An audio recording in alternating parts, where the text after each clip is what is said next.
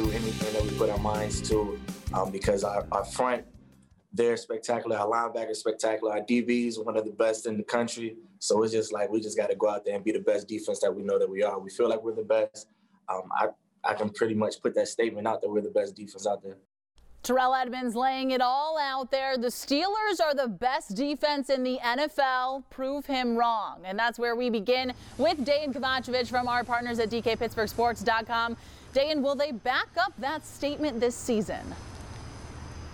Well, I'll take that a little bit of a different route, Jenna. Let Terrell Edmunds prove us wrong at an individual level, because if there's one hole on that defense, it's TE. And I say that as somebody who really likes the kid. I feel like I've gotten to know him on a professional level and understand what his motivations are and what makes him tick. He believes in the group around him.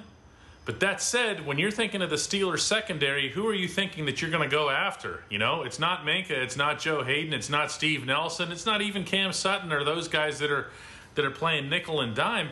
It's Terrell Edmunds. So I'm not sure if I was him, I would have been going out on that limb. That said, he's right. I mean, I'm not going to take away the general sentiment.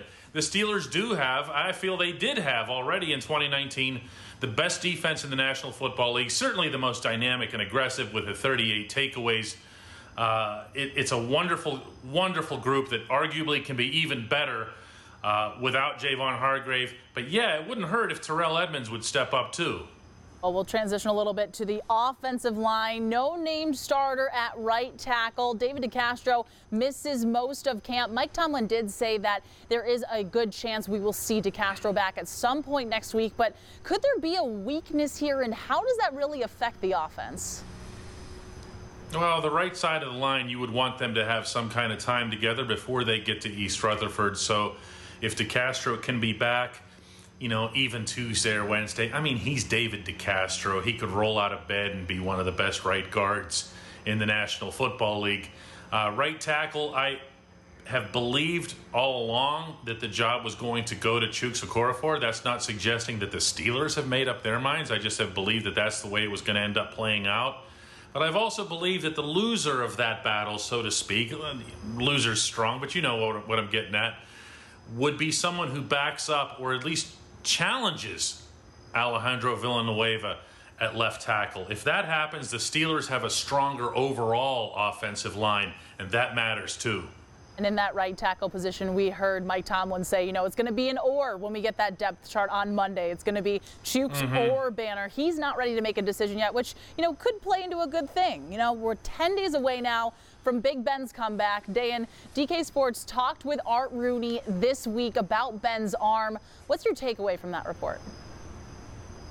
Well, the number one takeaway was Art Rooney's assessment that Ben Roethlisberger's arm looks to him and to the coaching staff as being even stronger than it was a year ago. I've heard that over there at Heinz Field as well. But when Art Rooney not only says it, but feels comfortable enough saying it on the record, you know it's not him just judging with his own eyes. You know what I'm saying? That's something that he's hearing from the football guys at the football field level, from Tomlin, from the assistant coaches, from Kevin Colbert.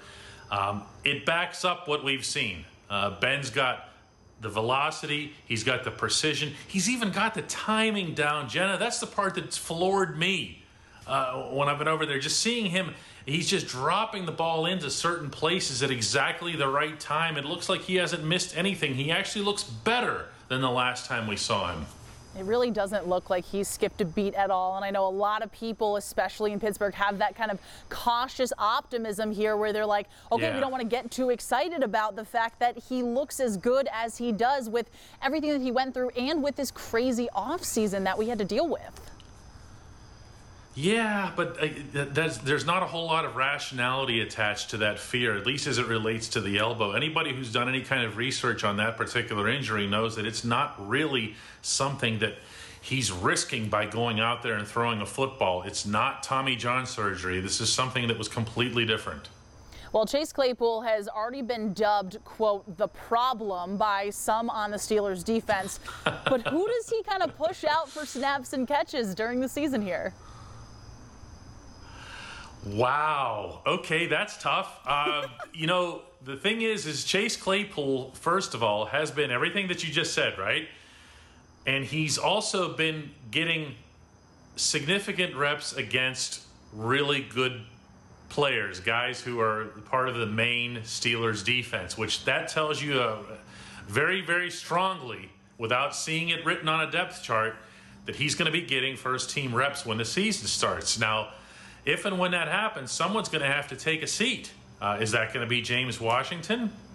It's not going to be Deontay Johnson. I don't think it'll be Juju Smith-Schuster. Are they just going to put 4 guys out there? That's possible too, but then why did you go out and get a second tight end and say that you're going to play a bunch of tight ends? You see what I'm getting at here? There's a lot of possibilities here for this offense, and maybe, and most likely, we're going to see a lot of mixing and matching here. But with Claypool definitely on the field, they're not letting him stand on the sideline. I was just going to say, lots of moving pieces, lots of pieces to that puzzle here. Now, one of the success stories about camp for the Steelers, no COVID cases. Does this kind of give you hope about the success of an upcoming NFL season in its entirety? Oh, absolutely. If anything, the way Major League Baseball has conducted its season gives me the most hope, because they've also traveled, they've played a ton of games, they've moved around a lot, and other than the Marlins and that brief episode with the Cardinals, they haven't had any issues. The NFL's done a magnificent job. Well, Dan, thanks so much for joining us. Be sure to check out the great work from Dayan, Dale Lally, and Chris Carter at DKPittsburghSports.com.